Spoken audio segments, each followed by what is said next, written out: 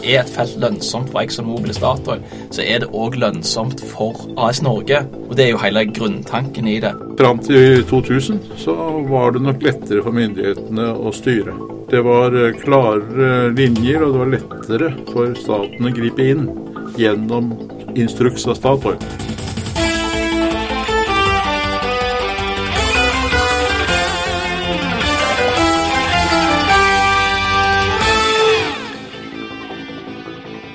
Myndighetene presser på oljeselskapene for å få satt i gang utbygginger i områder hvor de mener hele prosjektet kan falle hvis vi venter for lenge. Er det riktig å presse selskapene til å gjennomføre noe de vil utsette bare fordi fellesskapet kan tjene på det? Velkommen til en ny episode av Oilcast. Mitt navn Erlend Frafjord. Jeg journalist i Sysla. Dagens hovedgjest fagsjef Finn Harald Sandberg på Norsk Oljemuseet. Og med meg har jeg også Glenn Stangeland, journalist i offshore.no. Velkommen. Takk. Først, Glenn, hvorfor kan det være problematisk å utsette en feltutbygging for lenge? Nei, altså Norsk sokkel jo bygd opp med mange områdeutbygginger. Altså du har infrastrukturen veldig god.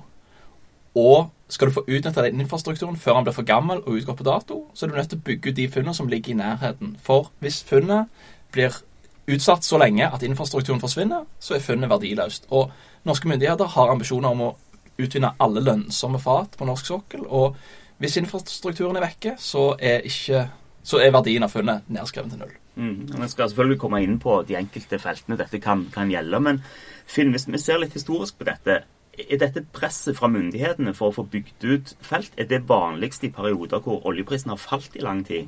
Ja, det kanskje det, men det jo mer typisk historisk sett å se på den andre veien når prisen har gått raskt opp.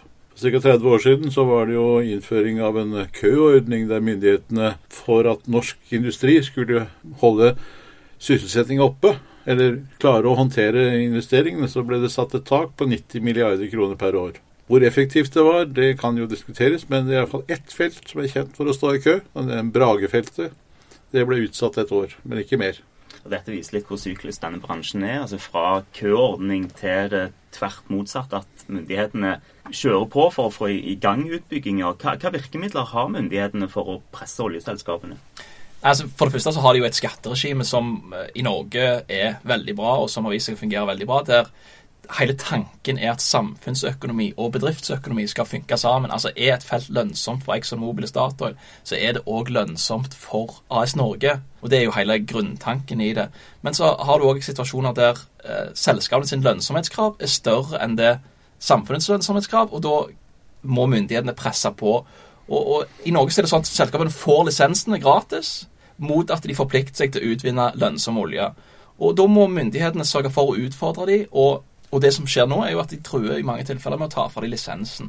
Og dette var jo noe som Riksrevisjonen gikk gjennom i fjor, hele dette regimet. De påpekte jo, de hadde jo intervjurunder med operatørene, og der gikk det jo klart frem at selskapene de hadde gjerne lagt høyere avkastningskrav til grunn enn den kalkulasjonsrenten som brukes ved beregning av denne samfunnsøkonomiske lønnsomheten. Mange av selskapene har jo internasjonale porteføljer, så de norske prosjektene konkurrerer jo med internasjonale prosjekter. Så det spørsmålet hvor det mest lønnsomme, og når du har lite kapital, så vil du ta de prosjektene som mest lønnsomme. Og det betyr jo at norske prosjekter kan risikere å tape mot internasjonale prosjekter. Finn, kan dette henge sammen med ulike typer skatteregimer i de forskjellige landene, at avkastningen blir høyere ute fordi de har gunstigere skatteordninger for selskapet? Ja, det jo klart, det jo nesten ikke noen sokkel eller noen land i verden som har så høy skatt, over 80% eller rundt 80% skatt på profitten. På den annen side så det jo kjent Norge veldig stabilt. Altså det å ha at gjennom både positive og negative tider så har skatteregimet vært sånn at den forutsigbar. For alle prosjekter som skal estimeres eller legges budsjett for, avhenger av at vi vet mest mulig om fremtiden. De gjetter på oljepris, de gjetter på renter og kurs, og de gjetter på reservene. Hvis du da får enda en usikkerhet som kan variere, så det enda større risiko knyttet til prosjektene. Så det farlig for myndighetene i Norge å begynne å tilpasse seg markedet som sådan. Det jo andre elementer med selve sysselsettinga som kanskje norske myndigheter kunne ta tak i. kreve at boreprogrammene faktisk gjennomføres litt raskere, fordi nå det billig å bore. Passe på at vedlikeholdet faktisk blir gjort, at ikke av sparetiltak reduserer for mye vedlikehold, og dermed også utsette mye av risikoen knyttet til sikkerhet i Nordsjøen. Så det mange andre ting myndighetene kan gjøre enn å tro å røre på skatteprosenten. La oss se litt på disse feltene, Glenn. Altså, Riksrevisjonen de påpekte i fjor at Oljedirektoratet ikke har nok gjennomslag i oppfølgingen av prosjekter hvor de kaller den økte utvinningen for tidskritisk. Men det siste året så har vi jo sett flere eksempler på at Oljedirektoratet har tatt tak her og begynt å pushe på selskapene. Kan du nevne noen av de eksemplene vi har sett?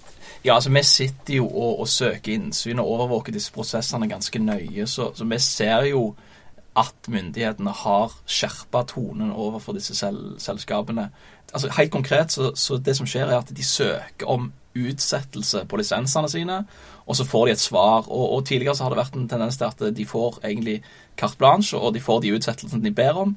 Men i det siste året så har vi sett blant annet på Zidane, Skarfjell, Snorre, at myndighetene sier, ok, dere skal få en forlengelse, kanskje ikke så langt som dere ba om, men dere får en forlengelse, men på det vilkår at dere leverer en utbyggingsplan på det og det tidspunktet. Så nå vet vi at myndighetene har krevd en utbyggingsplan for Zidane innen 2. august. Vi vet at de har krevd en utbyggingsplan for Skarfjell innen 2018, og de forventer beslutninger på Snorre i løpet av innen utgangen av 2016. Så de har, det 3 av feltene der de har skjerpet tonen. I tillegg så har du Trestakk der Statoil allerede har besluttet å bygge ut. Og Statoil sier jo at det hovedsakelig på grunn av at de har fått ned kosten, og det nok rett, men der har også myndighetene vært veldig tydelige på hva de forventer av Statoil. Når vi snakker om de 3 første du nevnte, Skarfjell, Snorre og Zidane, hva skjer hvis selskapene fortsetter å trenere og ikke vil komme i gang med utbygging? Hva kan skje da? Ja, det blir veldig spennende å se om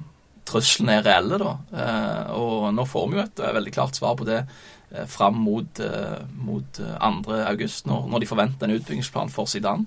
Men i verste fall så kan det ende opp med at de ikke klarer å levere utbyggingsplan, ikke blir enige internt i lisensen, og at det norske myndigheter må ta tilbake lisensen. Det vil jo kunne skje. Hvor store disse prosjektene? Hvor mye penger det snakk om investeringer? Ja, for de 4 feltene som vi nå har nevnt, så det vel Skarfjell rundt 10 milliarder, Zidane rundt 10 milliarder, Trestakk 9 milliarder og Snorre 25 milliarder. Så vi snakker jo fort om investeringer bare på disse 4 på over 50 milliarder. Så det voldsomme summer. Oljedirektør Bente Nyland, hun har jo vært ganske krass tidligere i år.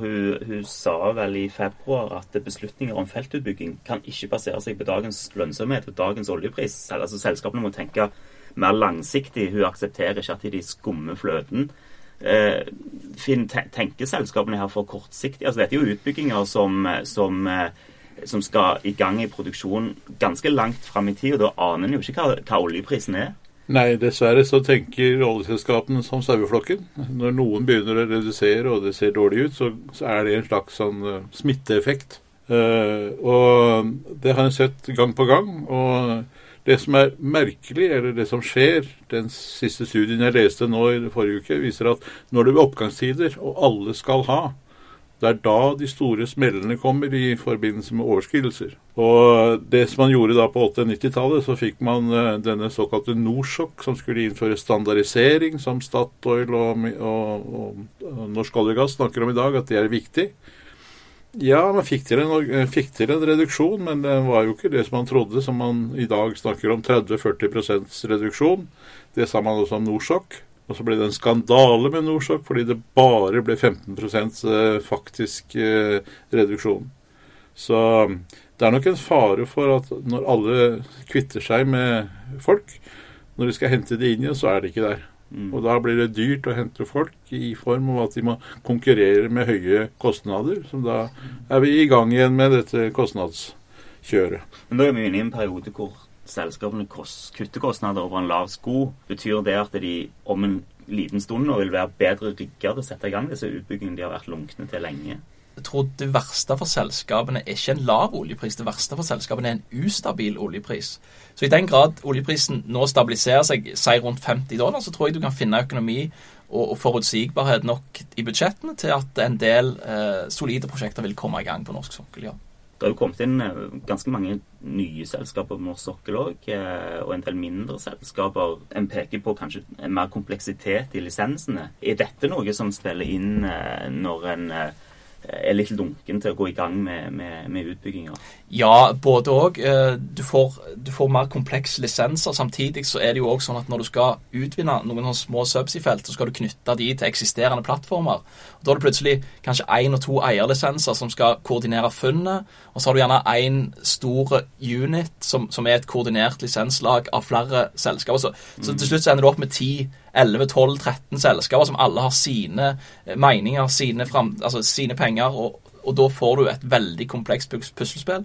Og det har vært et stort problem med Maria og Zidane. Ja, du har nettopp skrevet om Zidane, og der går det frem at det er en av partnerne i lisensen som bremser dette. Vi vet ikke hvilket av selskapene det er, men det er vel et eksempel på at de andre vil bygge ut, men en holder igjen, og da har du et problem. Ja, og der har de fått beskjed om at der skal de sørge for at 100% av lisensen står bak innen 2. august. Det betyr jo at enten så må de resterende selskapene som vil bygge ut ta over andelen til det, eller så må de selge andelen til et annet selskap. Tidligere hadde vi et helstatlig Statoil.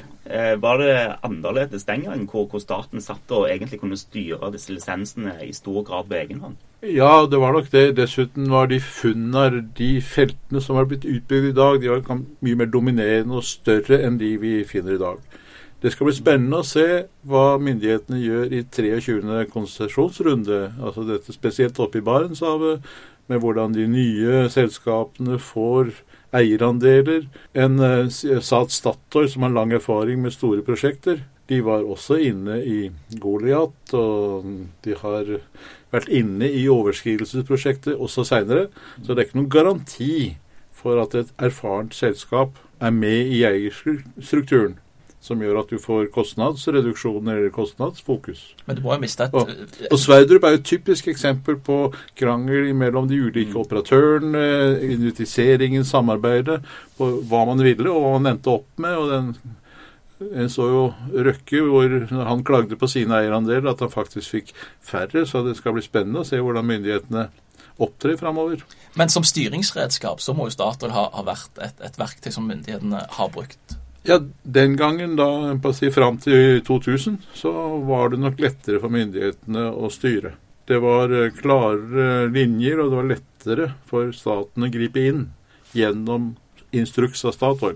Dessuten hadde man jo også store eierandeler i Hydro, så de to konkurrentene kunne også styres politisk til en viss grad. Så har vi etterpå fått Petoro, og de har kanskje en annen rolle enn akkurat det å gå inn og pushe utbygginga, Glenn. I hvor stor grad kan Petoro gå inn og ta styring i dette? Nei, det kan de jo ikke. Petoro er medeier i lisenser og kan selvfølgelig styre i de lisensene der de er, men de har jo ingen påvirkningskraft på lisenser der de ikke eier noe. Så Petoro har jo vist gjennom sitt arbeid på Snorre at måten de jobber på er å ta alternative beregninger som viser alternativ lønnsomhet i måter å bygge ut feltet på, og utfordre de andre eierne i de respektive lisensene for å få fram sitt syn. Men Finn, er dette egentlig så tidskritisk som myndighetene vil ha det til? Gjelder dette felt som skal stenges ned om kort tid? Nei, foreløpig så vet jeg om et felt som skal ned neste år. Det er Jotun skal stenges ned. Det er ingen andre umiddelbare nedstengninger som gjør at infrastrukturen, som Glenn nevnte tidligere, skal bli borte. Den blir slitt, og den blir nedkjørt og alt det der, men det er ikke noen kritiske felt som skal fjernes. Det meste er vel Snorre som snakker om at plattformen er utslitt og må endres for å ta denne økte Snorre fase 3 eller fase 2, avhengig av hvordan den regner. Ellers er det ingen sånne som står og sier at nei, nå må vi stenge igjen, for nå er det ikke olje igjen. Jeg tror de selskapene får utsettelser hvis det er en fornuft i det. Altså hvis de kan file på prosjektet, få ned kostnadene, hvis de venter på ledig kapasitet. Men jeg tror myndighetene er drittlei av å vente bare for å vente. Utover de feltene vi har snakket om nå, er det andre felter du ser hvor myndighetene kan komme til å pushe på utbygginger fremover? Nei, det er veldig mye av de feltene som ligger på norsk sokkel som er som såkalte subsea-felter, og det det er sånn små som ikke vi kjenner navn på. Det er ikke noen Castberg eller Sverdrupper. Det er mer de mindre feltene. Og det er sikkert 90 funn på norsk sokkel, og de aller fleste av de er veldig små og ligger i nærheten av eksisterende infrastruktur. Og det er der den kampen her kommer til å stå. Da lar vi det bli siste ord. Si takk for at dere kom. Ken Stangeland, Finn Sandberg. Hyggelig. Takk.